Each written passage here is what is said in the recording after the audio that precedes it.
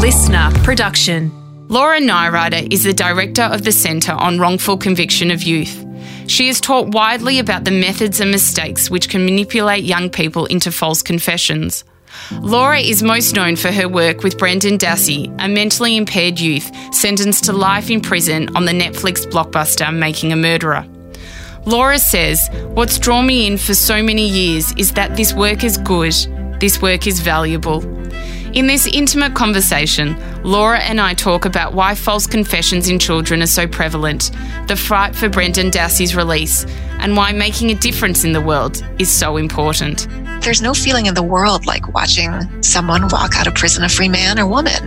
It's like watching someone who's dead come back to life. And to be able to help that person rebuild their life, and then to be able to take their story, the story of the injustice that they endured, and use that to build change, that's an exciting thing. It's a thing I'm very lucky to be able to do.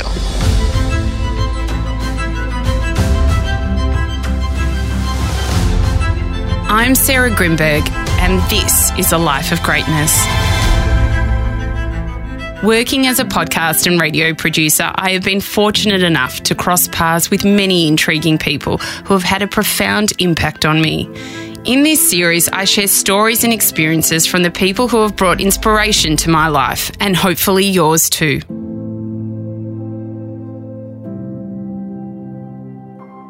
Laura Nirider is a clinical associate professor of law. In partnership with the International Association of Chiefs of Police, she has co-authored one of the only existing juvenile interrogation protocols. Laura currently resides in Chicago.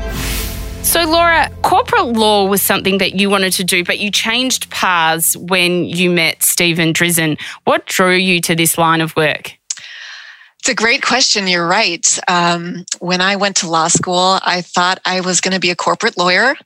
In fact, I had a job as a business lawyer all lined up for after I graduated law school. I thought I had my life figured out.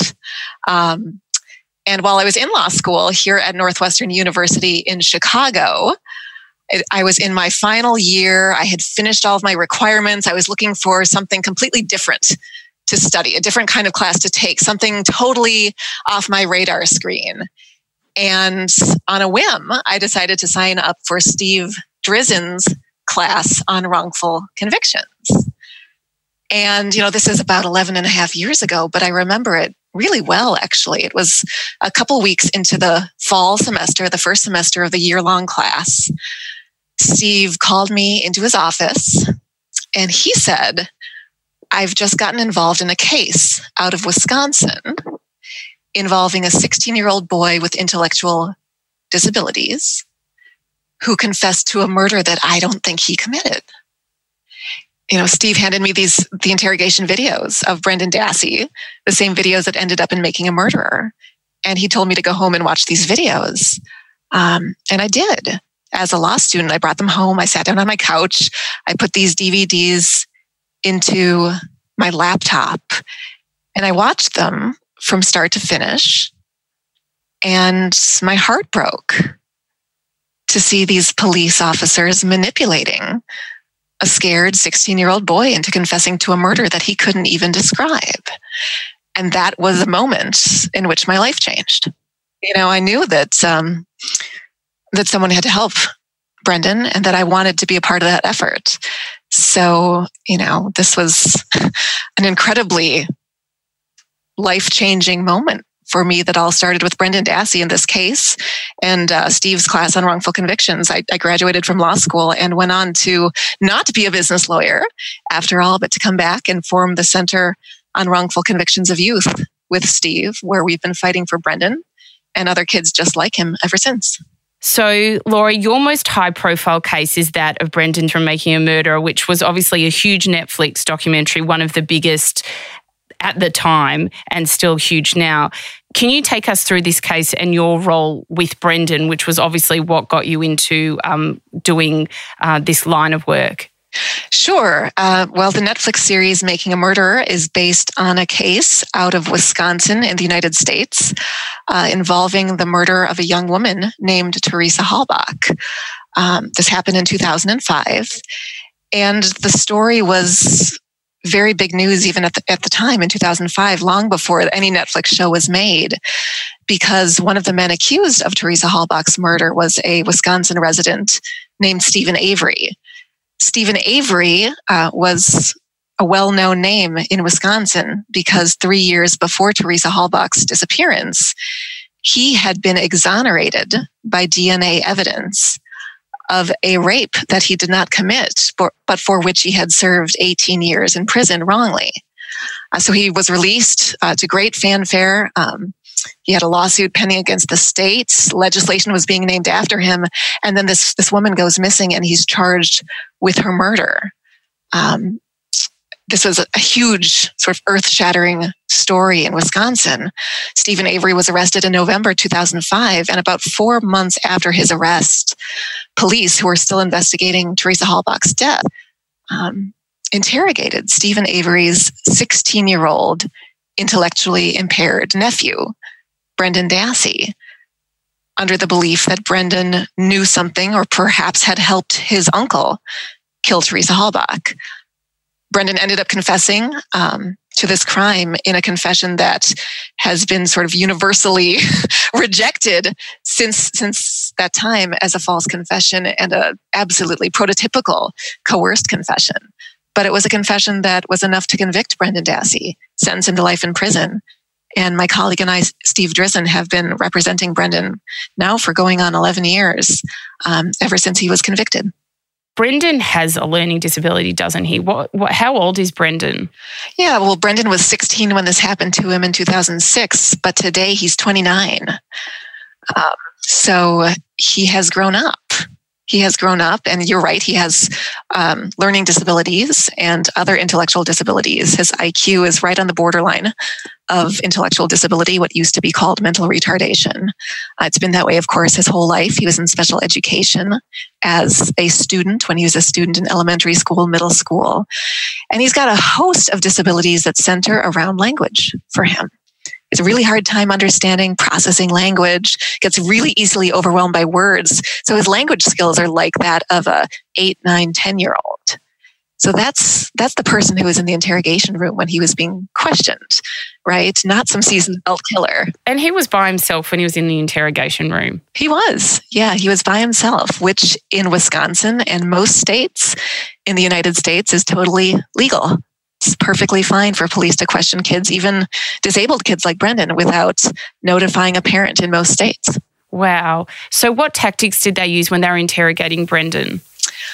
Well, the tactics that these investigators used during Brendan's interrogations, which were all caught on tape, are the same tactics that we see over and over again in the hundreds of proven false confession cases that we know about, right? They involve bringing a person down to a place of hopelessness, convincing him that he's in real trouble, he's got very few options, and then offering confessing as a life raft, as a way out of this hole that the person suddenly is told they're in. So for Brendan, when the police came and questioned him, he was told out of the blue that the prosecutor was thinking of charging him with involvement in the murder of Teresa Halbach or in the involvement in the cover-up of the murder of Teresa Halbach, which was false. Yeah, totally false. Isn't that illegal?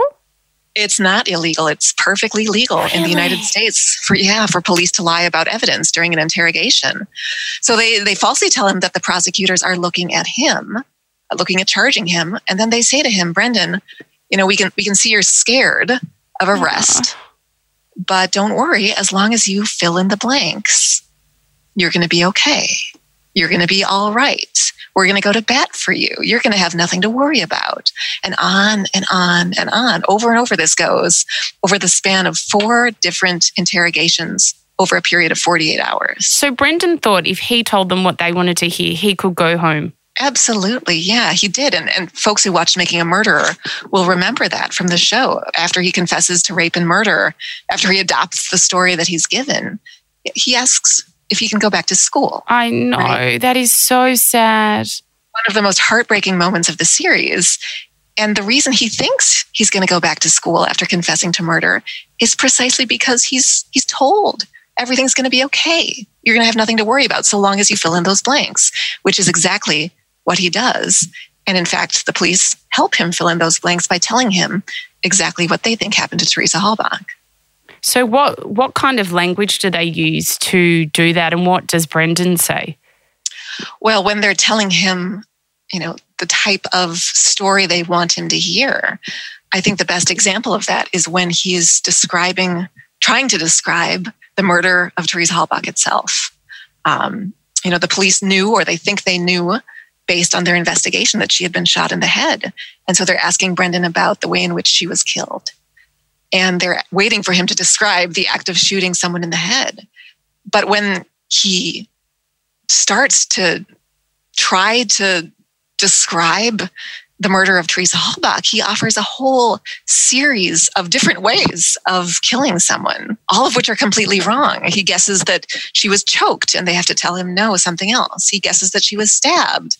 They have to tell him no, something else. They even start giving him hints. Brendan, it's something with the head. It's something with the head. And he just can't come up with shot in the head until they finally say it to him. They say, Brendan, I'm just going to come out and ask you who shot her in the head. And it's only at that point, only after he's been given the right answer, that he can describe with any accuracy the way in which this woman was killed. That's absolutely shocking. So then what happens to Brendan after that? Well, Brendan's interrogated 4 times over 48 hours. During the last 4th interrogation, he repeats this story that he's told to say. He embellishes it with some details that he comes up with on his own that turn out to be false, because those are details he's making up just to satisfy his interrogators.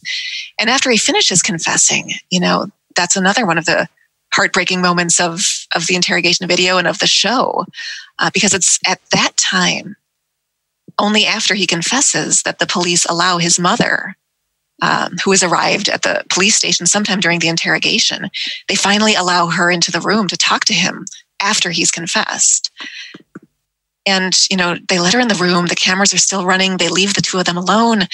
And they say, and Barb, his mother, comes over to him and she says, Brendan, did you do this? Oh.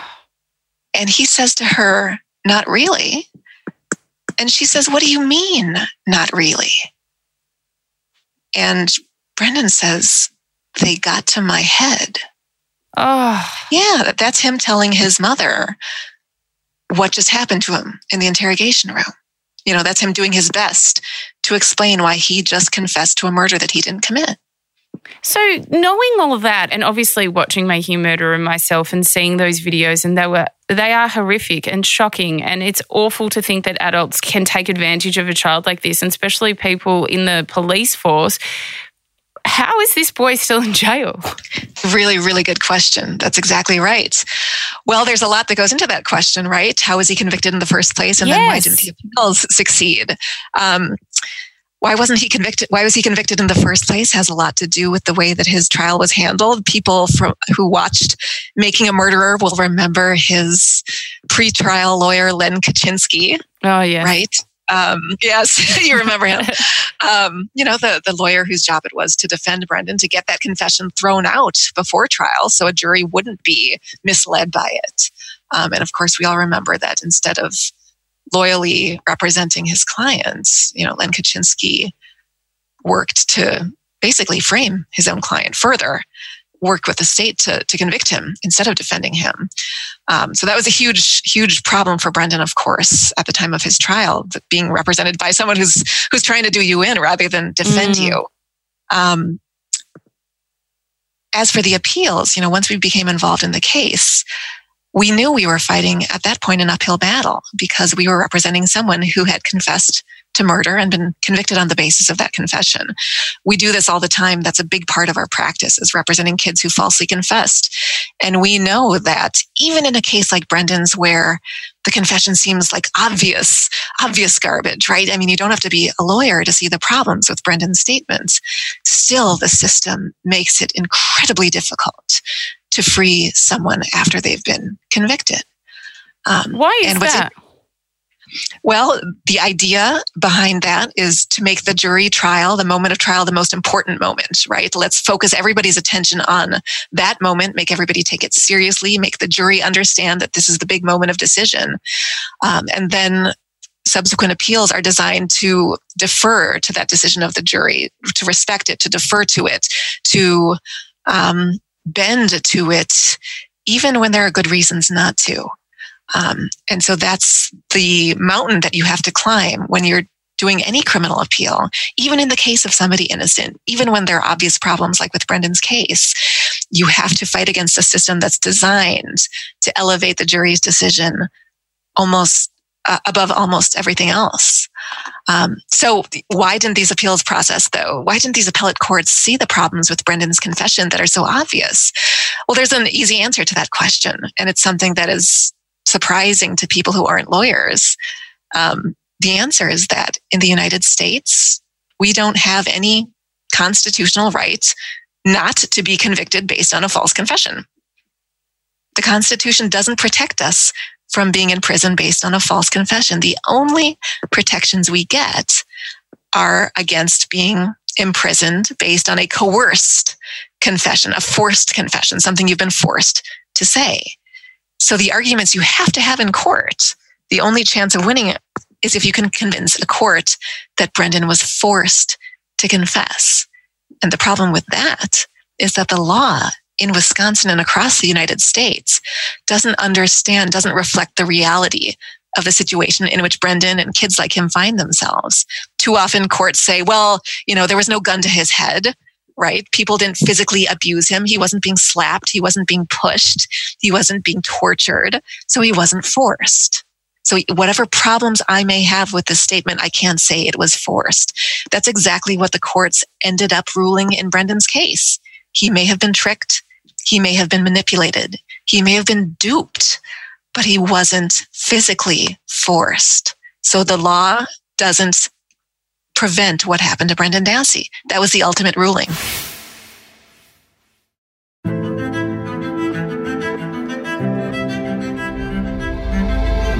Obviously, you are a director at the Wrongful Convictions of Youth, which is a non-for-profit legal clinic that represents children and teenagers who have been convicted of crimes they didn't commit. So this is something you see every single day.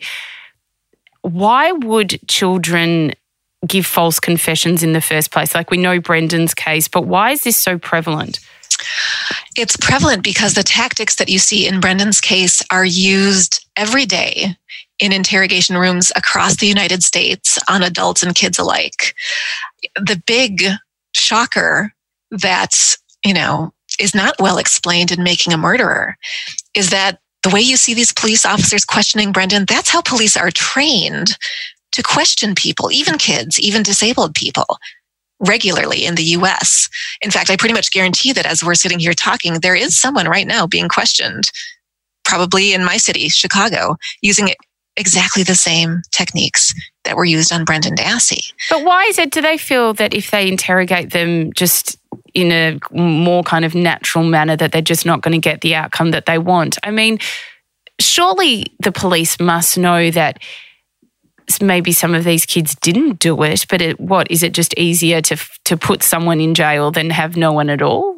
It seems bizarre. Well, the interesting cases are the ones in which, police inadvertently secure false confessions. I think those are some of the most interesting cases because you can see then, even when these interrogation tactics are placed in the hands of officers who are really trying to solve crimes, who are trying to get the right people, who are trying to do the right thing, these techniques are still so problematic that even in the hands of good people, they can still cause false confessions. In fact, I work with a police officer who he's a 20-year veteran of the Washington, D.C. Police force. He's a homicide detective from Washington, D.C. And he inadvertently took a false confession using these techniques and didn't realize it until he went back and watched the videotape and sort of realized, my God, I was feeding her all this information in the heat of the moment. I didn't realize it. His name is Detective Jim Trainum. He's now written a book and become a major advocate for reforming interrogation techniques because he had what for him was a life-changing experience of doing this accidentally. How are you guys changing this problem? Because it just seems to be huge. It is a huge problem, and it's something we've been working at here for, years, for decades. We've been working hand in hand with law enforcement, with psychologists, with the defense community, with the juvenile justice community, parents, teachers, everybody who's touched by this problem, even crime victim groups. We've been working to change the way that police question kids and to change the laws around the United States that protect children in the interrogation room. So one thing we fight for is recording, electronic recording inside the interrogation room. Right now, only about 26 states require interrogations to be videotaped. So that means in 24 states, there's going to be no record at all of what happened inside the interrogation room. And that number 26, when I started doing this work, it was only about 4 states that recorded. Oh. So that's exploded over the last 12 years or so. So that's taking off, and I have hope that we're going to get to 50 states, hopefully over the next 10 years, if not much sooner than that. But it's other stuff too. Recording is important, but we've been working hard to fight for lawyers in the interrogation room for children, right? My home state, Illinois, just adopted a law after a rash of false confessions by kids here in Chicago, that requires lawyers inside the interrogation room for very young kids under 13. That's fabulous. Being questioned. It's a great start to solving this problem, and it's a solution we're hoping to export. I know there was a boy, Charles Johnson, who was wrongfully convicted of a double murder, and you guys actually got him exonerated, and he spent 20 years and 9 months in prison. Yeah, Charles and his co-defendants were involved in a case here in Chicago. They were known as the Marquette Park Four. That was a case in which multiple kids falsely confessed and implicated each other, just like the Central Park 5 case, which of course is all over Netflix right now in When They See Us. These are cases involving multiple kids who all confess falsely to the same crime. In Charles's case, it was to the murder of a used car lot attendant on the south side of Chicago. And as you said, Charles did 20 years based on that false confession before fingerprints excluded him and his co-defendants and resulted in his exoneration. But you just see these cases over and over. We've also been involved in the West Memphis 3 case, which is a very, very high profile case out of Arkansas from 1993. It was in the HBO series Paradise Lost. It was in a movie made by Peter Jackson and Amy Berg called West of Memphis. There have been a number of documentaries made about this case from Arkansas in which 3 teenage boys were accused of murdering 3 little 8-year-old boys from their community, West Memphis, Arkansas. And one of the teenage boys, a 17-year-old with intellectual disabilities named Jesse Miss Kelly, was interrogated just like Brendan, no parent in the room, fed facts about the crime, the whole thing. And just like Brendan, he ended up giving a confession to murdering these 3 little boys and implicated the other 2 teenagers along with himself. The oldest of the 3 teens, Damian Eccles, was sentenced to death. And the other 2 were sentenced to life in prison without the possibility of parole. And they did close to 20 years in prison before we and a large team of lawyers got involved in the case. Steve and I were part of the team representing Damian, the one who had been sentenced to death.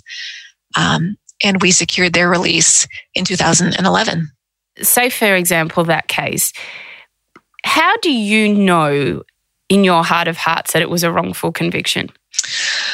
Yeah, it's a very good question. When you look at these cases, at false confession cases, which is almost all we do, you notice patterns, right? We've reviewed hundreds and hundreds of cases like this.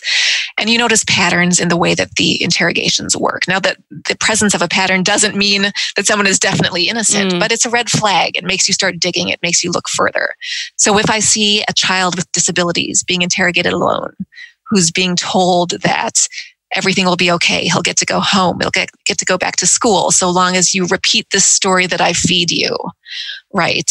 And I see the child doing that. And I see the child asking to go home, asking to go back to school after confessing to some horrible crime. I see the child repeating back facts that are being fed to him.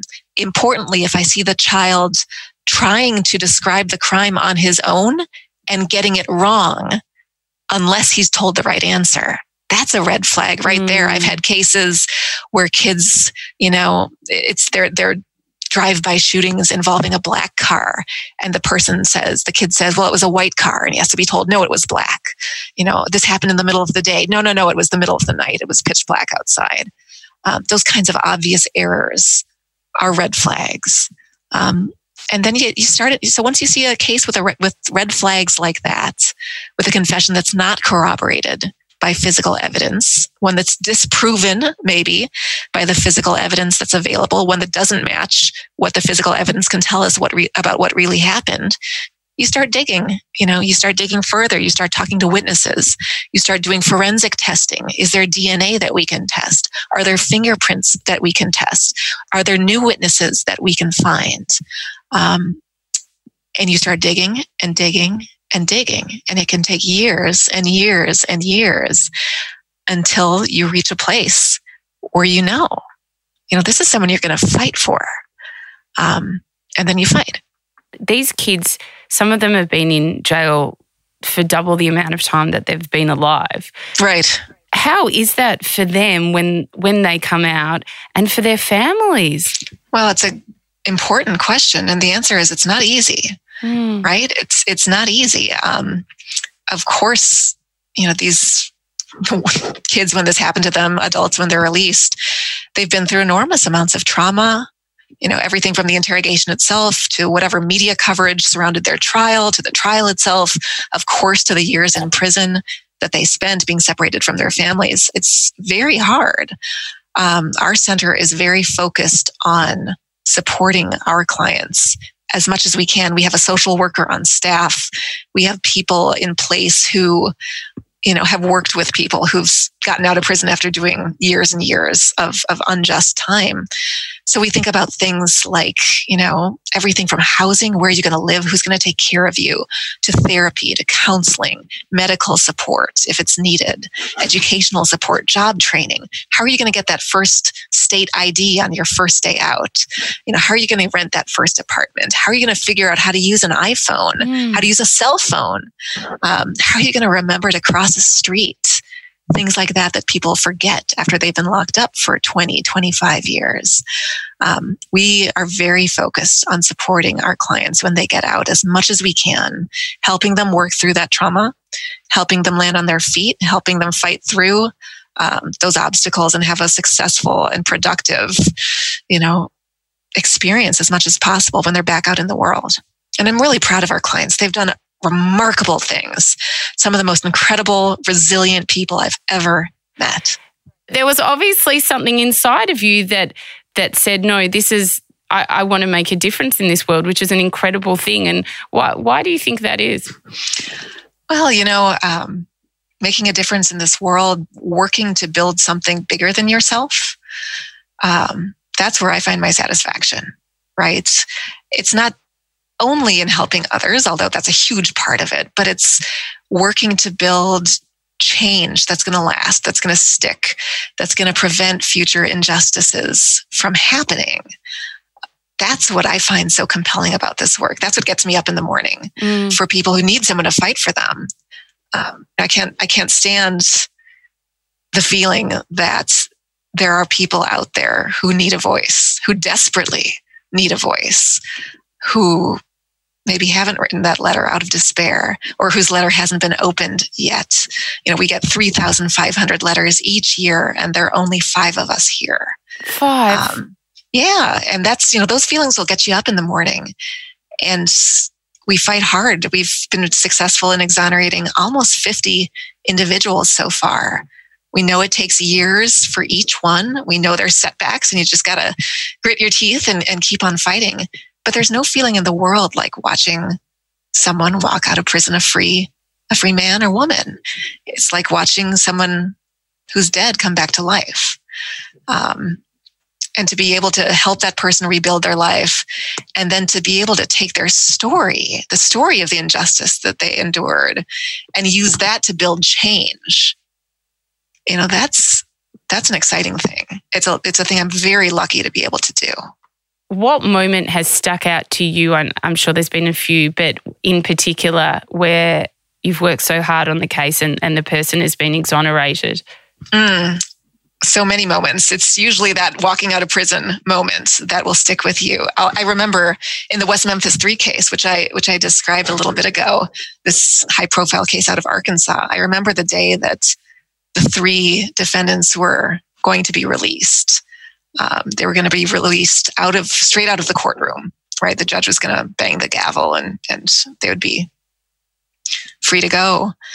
And I remember arriving at the courthouse before all that happened. There were crowds of people outside, media, TV cameras, the whole thing. And I went upstairs. I slipped into the building and, I went upstairs in the courthouse to one of the back offices. And it was a room through which the 3 defendants, Jesse, Damien, and Jason, they had just been in that room and they were being taken now to the courtroom. And I remember being in that empty conference room where the guys had just been and noticing 3 sets of handcuffs on the table that were unlocked and open. And it had clearly just come off them, right? Because they'd been wearing handcuffs when they'd been transported from the prison to the courthouse, and now they'd been uncuffed to go to the courtroom, and get released. And I remember that really vividly. It was just me in the room, just staring at those handcuffs going, yeah, this is what it's about. And Brendan, what is the update with him now? What's next for him? He's still in prison, obviously. He is still in prison. We came within about 12 hours of getting him out during the course of his appeals, but were ultimately blocked by an appellate court. We're still fighting for Brendan Dassey. There's no doubt about it. We know, based on our experience in these cases, that you just grit your teeth and keep going, and that's what we're doing. Someone in Brendan's position has options available still, very much so. Brendan can go back into court and file what's called a post-conviction petition based on newly discovered evidence of innocence or newly discovered evidence of a constitutional violation. And he also has the ability to approach the governor of Wisconsin and seek executive clemency.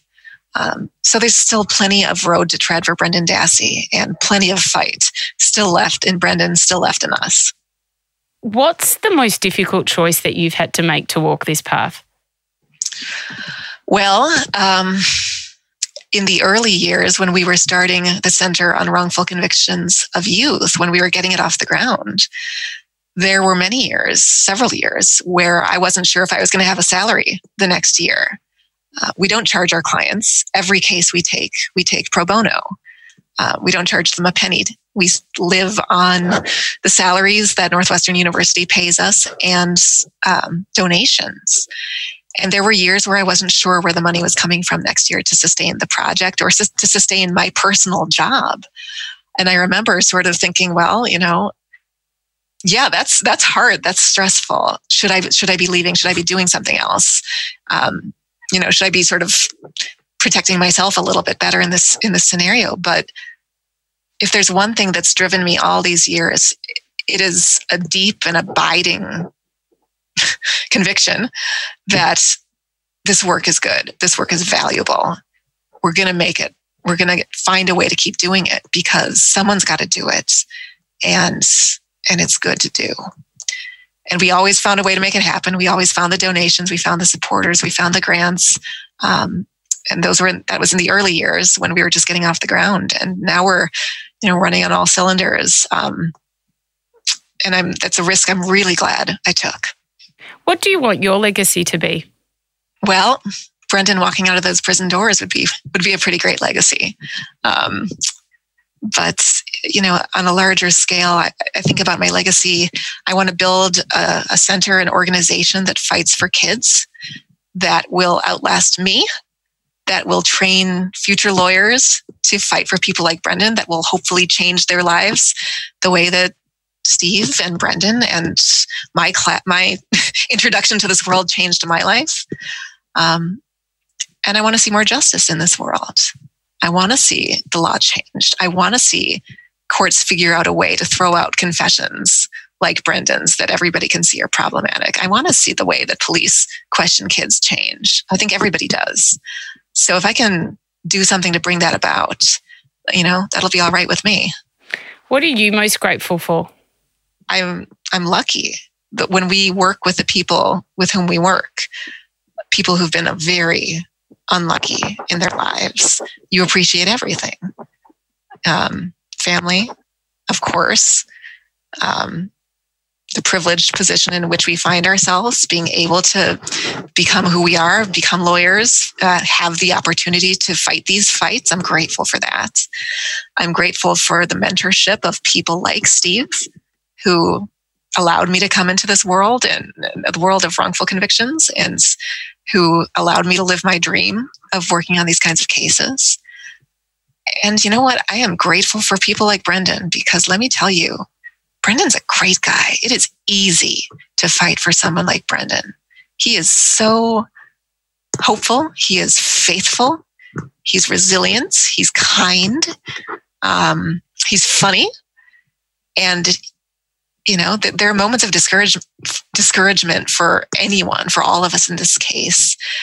But he's our rock. You know, he keeps us going. He really does. And I'm grateful for that. Absolutely. What is a life of greatness to you? Life of greatness to me is a life that is focused outside of you. It's focused on others, on helping others, and on building something bigger than yourself, working towards ideals that are bigger than yourself, right? It's not just about personal comfort, contentment.